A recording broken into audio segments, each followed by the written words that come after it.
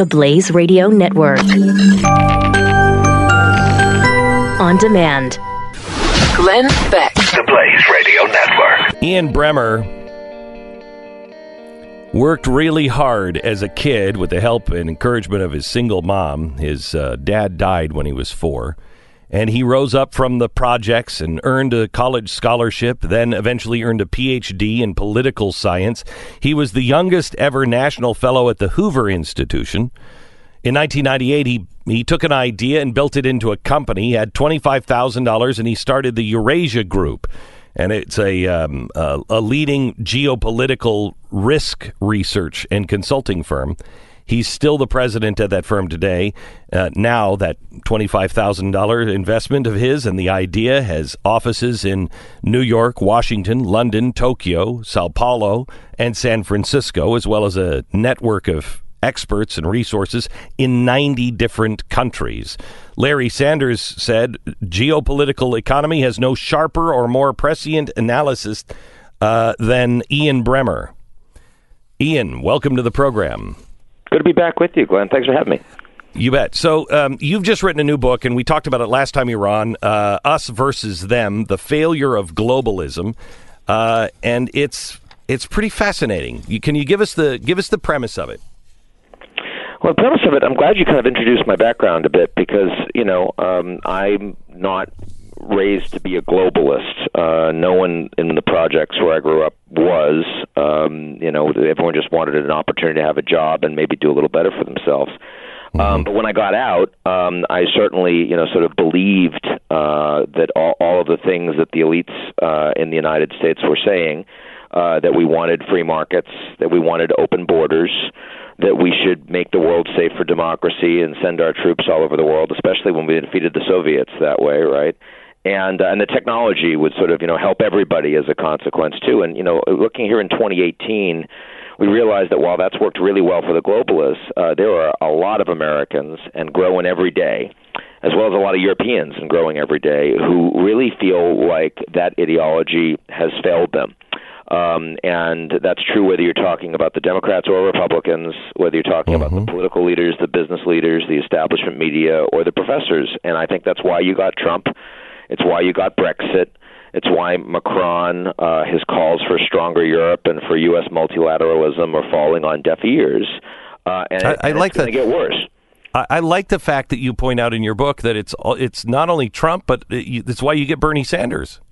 Absolutely. I mean, my mother, if she were alive today, would have voted for Trump or would have voted for Sanders if he'd been the candidate. There's no way she would have voted for yet another member of the establishment that she believed was lying to her and not caring about her. She said the only way her family was going to make it is if she did something, because she wasn't going to trust those Washington folks. Now, she used to read the National Enquirer every week. She brought it home, early fake news, as it were. But there was a more fundamental truth that spoke to her because she thought that all the fancy facts that were being pushed at her, they might have been right, they might have had science behind them, but they were pushed by people promoting their own agenda and not caring about her, whether it's building infrastructure and education or healthcare or whatever. So, Ian, I when people say globalist, you're a globalist, I'm not sure people are defining it in the same way. For instance, I don't have a problem with global business. I want free trade. I want all of these things. But here's what has happened is we have buried our own uniqueness in a way. I think, by the European Union being trade partners, that's good. But by being a single block and saying, hey, Italians, you're no different than the Swiss, and the Swiss, you're no different than the English. People do recognize that our countries are a little different, and it's not nationalism. It's just a pride of who you are and where you grew up. Does that make sense? Of course it does. And the Americans historically have done a much better job of integrating people from different cultures all over the world when they come in than the Europeans do. And that's one of the reasons why Germany, which has an economy doing very well right now, and the working class in Germany feels like they have a social contract that takes care of them, a safety net. But Merkel got destroyed in her elections on the back of saying we're going to take in 1 million Syrian refugees. Right. And Berlusconi got destroyed in Italy. His party lost to the Northern League, and that's in the part of Italy that's making all the money. It's not the South, because they promised that they were going to deport 600,000 Libyans that had been allowed in as migrants over the past years. So what is the problem with globalism, and how do we not retreat into protectionism and this nonsense that jobs are coming back because jobs are being lost to high tech more than they are to China? How do we thread this needle, if you will? Well, you're absolutely right that this is not a problem of free trade per se, and free trade, we know, leads to a lot more growth and opportunities for the global economy and for the United States than protectionism would, and yet the average American is not going to support free trade and shouldn't if it means that no one is going to take that money and invest in their communities, right? Mm-hmm. So, I mean, the solutions are fairly obvious. I mean, Trump talks about infrastructure week, which has become almost the punchline of a joke, right, after a year and a half.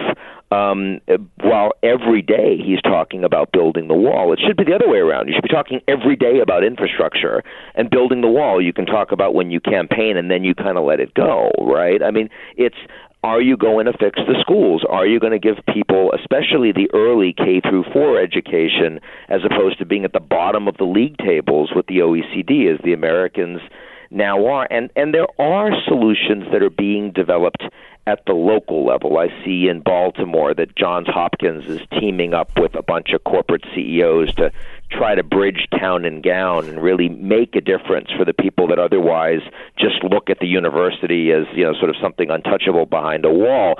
And then other cities are starting to pick that up. I see some CEOs doing universal training that they're paying for, like Randall Stevenson from AT&T. But these are small-scale experiments. There's nothing happening at the national level. The Democrats all they're doing is tearing down Trump every day and talking about impeachment, but they're not actually credible in telling the people that feel left behind that they're going to do any better than Trump is for them. And I think that's true across Europe, too.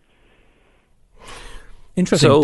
Interesting timing with your book this week, because we talked to Jonah Goldberg, whose book also came out this week, and you guys really hit on a lot of similar themes.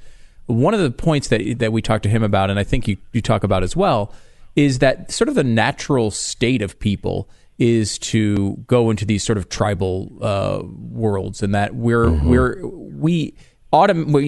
our human instinct is to look at these things and not be able to necessarily see the big picture, when you're talking about how, for example, free trade makes the world a better place, but if you're not getting anything out of it and you feel sort of disassociated by that, it's a real problem.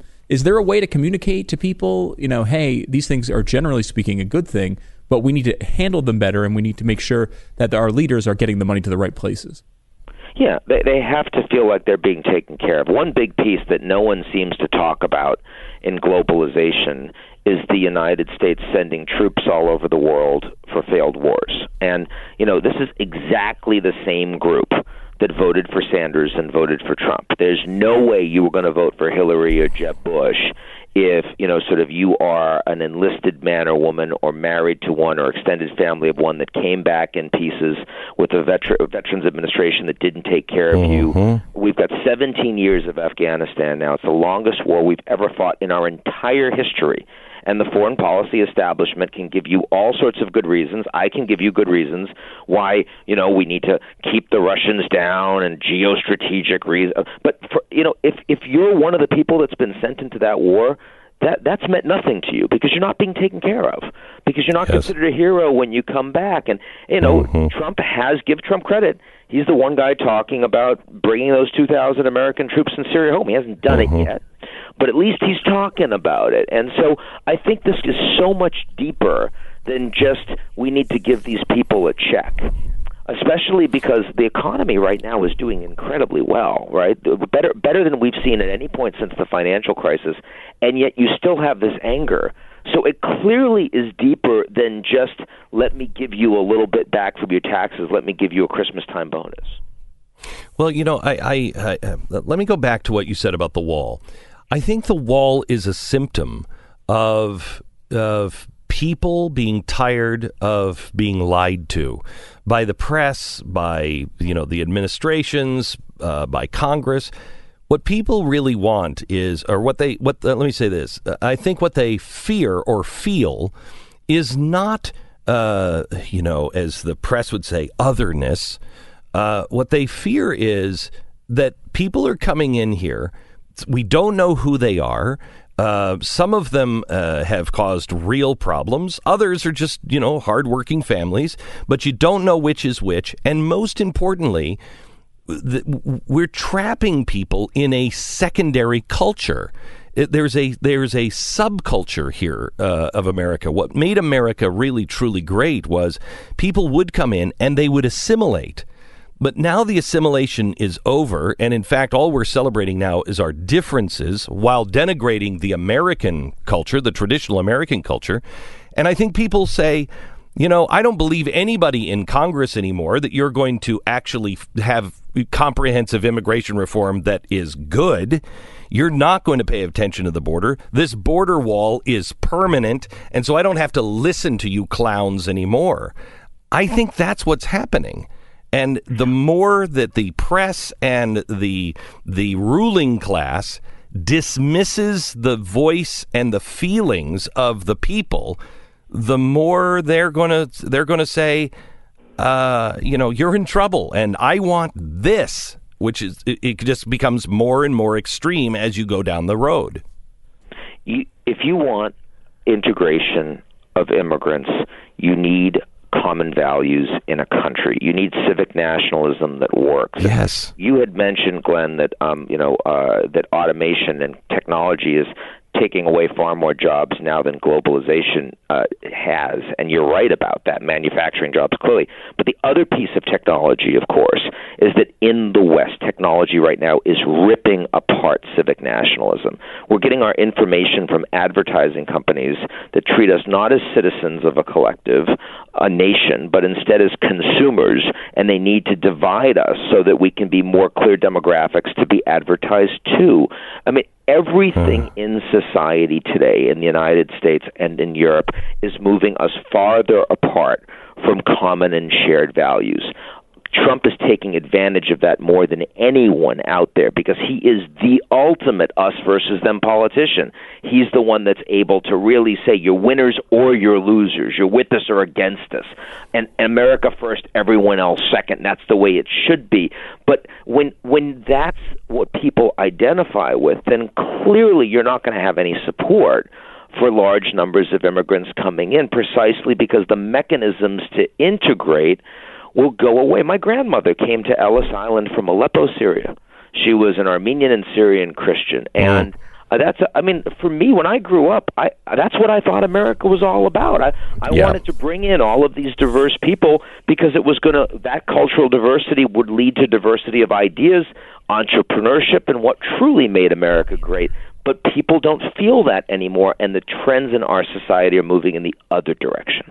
Okay, so Ian Bremmer is with us. He is the author of the book, Us Versus Them, The Failure of Globalism. It's available this week everywhere the books are found.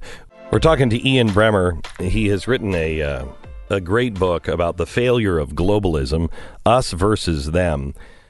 When we come back, I want to get into some solutions, but I also...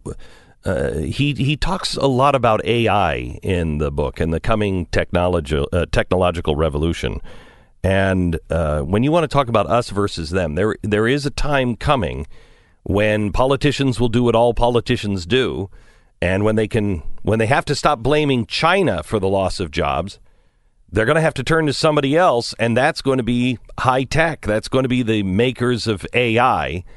How do we weather that? And when will the average person begin to really feel the impact of AI and what does it mean for stability in the country and stability in the rest of the world? Ian Bremmer, author of the book Us versus Them, The Failure of Globalism, is with us. And Ian, let me take you to what you write about with AI and the rise of AI. You see, as I do, great disruption. I see the human story as being, corrupt politicians and the use of fear to drive us into really dark places, or the opportunity to really expand and be great. Can you tell me when AI, you think, is going to really begin to impact people in a way that they see? Well, we know, it's already affecting us greatly in terms of big data and being able to use voice and facial recognition to more effectively sort people. That facilitates more consumption. But in China, for example, it means that you don't see demonstrations in Xinjiang anymore, northwest China, because they have the ability from satellite to identify, sort of every citizen and where they are and when there's a problem, and so no more violence, right? That's kind of 1984-ish, right? And look, I think that AI going forward over the next sort of 10 years, in the United States, in the 48, the lower 48, driving, being a trucker or a car driver, is the single or second most popular job in every single one of those states. And within 10 years, those jobs are going to go away, right? And every CEO I talk to in the United States, literally every one, they can be in pharma, they can be in broad manufacturing, they can be in high tech, you name it. They're all telling, banking, lawyers, accountants, they're all telling me about how they can make more money with fewer people going forward. And that's in a great economy. That's not when a recession hits and suddenly they have to actually dig deep into their costs and suddenly lay off a bunch of people. AI may well develop a lot of new jobs in new fields, but we know that the people that are being displaced right now do not have the skills to enter any of those jobs, and there's no plans to train them. And in the United States, at least, we're rich. So, if you're working class and you suddenly don't have a job or you have to be part-time, you're not going to starve. You're not going to set yourself on fire like they did in Tunisia. But in emerging markets who have benefited, their middle classes have benefited the most from globalization because they had cheap labor. Well, their labor is more expensive now. Now that the computers are coming, what's going to happen to them? What happens to all of those countries and their middle classes? That's when this becomes not an issue we need to talk about, but suddenly a real crisis. And well, go ahead. Yeah, that's fine. I'm concerned, however, we have a very low threshold for pain. We're not going to starve to death, but we also expect an awful lot. I don't think people are really thinking through what AI is going to mean. And nobody's really teaching them, and so it's going to come as a surprise. People right now, politicians are saying, "I'm going to bring your jobs back." No, they're not. That's a lie. That's a lie. The jobs are not coming back. And we don't have a willingness, and I want to say this carefully because it's a conservative audience, and you need to understand that we have to explore seriously all options because the world is changing. But a lot of people are not willing to look at universal basic income, which I'm not for. I don't think will work. But something is going to have to be done because we're going to look at 30% unemployment. That's according to Bain Capital by 2030. Yep. That's not a workable society.